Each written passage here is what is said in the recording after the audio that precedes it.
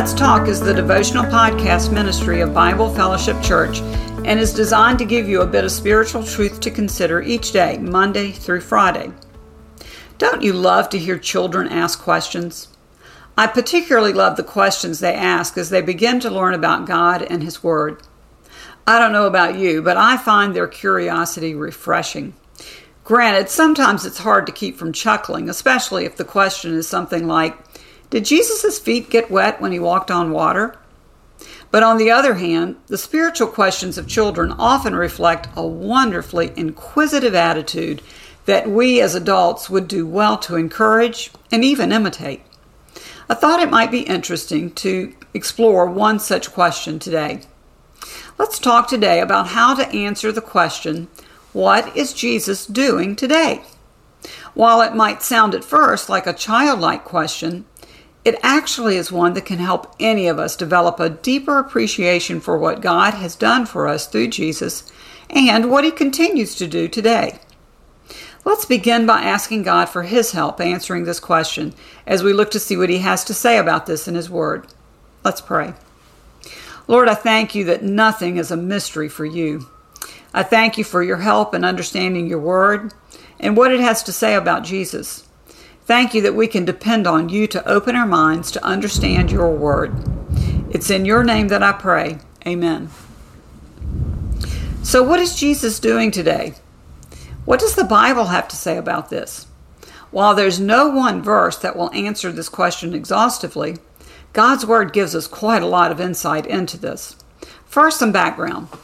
We know from Acts 1 that following His resurrection, Jesus appeared to His followers, talking to them about the kingdom of God and spending time with them for 40 days, and then He ascended into heaven.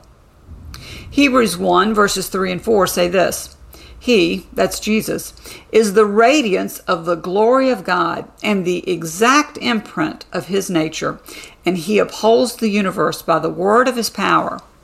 After making purification for sins, He sat down at the right hand of the Majesty on high, having become as much superior to angels as the name He has inherited is more excellent than theirs.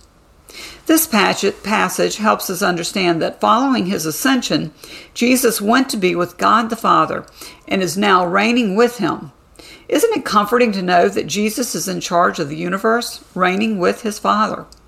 When things seem to be out of control, this is a good passage to review.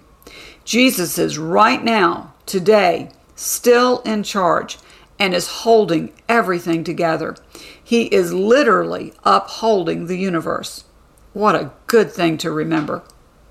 Ephesians 1 verses 22 and 23 say this, And He put all things under His feet and gave Him as head over all things to the church, which is His body, the fullness of Him who fills all in all.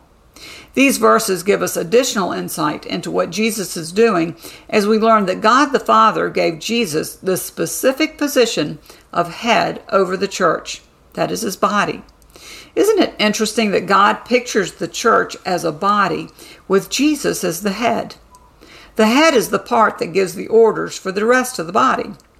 The body may have many diverse parts, but only one head. Aren't you glad that head is Jesus? So what is Jesus doing today? He's in charge of the church, His body. Another passage that helps us understand what Jesus is doing is Hebrews 4, verses 14 through 16, which say this, Since then we have a great high priest who has passed through the heavens, Jesus, the Son of God. Let us hold fast our confession. For we do not have a high priest who is unable to sympathize with our weaknesses, but one who in every respect has been tempted as we are, yet without sin. Let us then with confidence draw near to the throne of grace, that we may receive mercy and find grace to help in time of need. We learn here that Jesus is serving as our great high priest and is interceding for us. This work of Jesus takes on a very personal aspect as it describes His ability to sympathize with our weaknesses. He is able to do this because He was tempted just as we are tempted. However, He never fell for even one temptation. We are so blessed to have Jesus the only one who really understands us, positioned right there beside the Father, mediating for us. There is no human sufficient for the intercessory work that only Jesus is able to do for us. What a picture of compassion. Thank you, Lord Jesus. So what is Jesus doing today?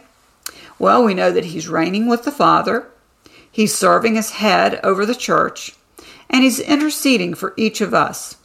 Remember where we started in Acts 1 with the ascension of Christ on the 40th day after his resurrection? Well, it turns out that tomorrow will mark 40 days from April 4th, Easter Sunday, the day we celebrated Jesus' resurrection. What an excellent time to thank God for the fact that Jesus is in heaven right now, ruling over the entire universe, ruling over his church, and interceding for us personally. How about taking some extra time over the next week to pray for revival in the church? Perhaps you could commit some time each day over the next week to pray for our hearts to be renewed in Christ Jesus as we consider what he has done for us and what he continues to do for us each day. Let's ask Jesus to rekindle our love for him. Lord, I ask you, along with what the psalmist wrote, will you not revive us again, that your people may rejoice in you? In the powerful name of Jesus, I pray. Amen.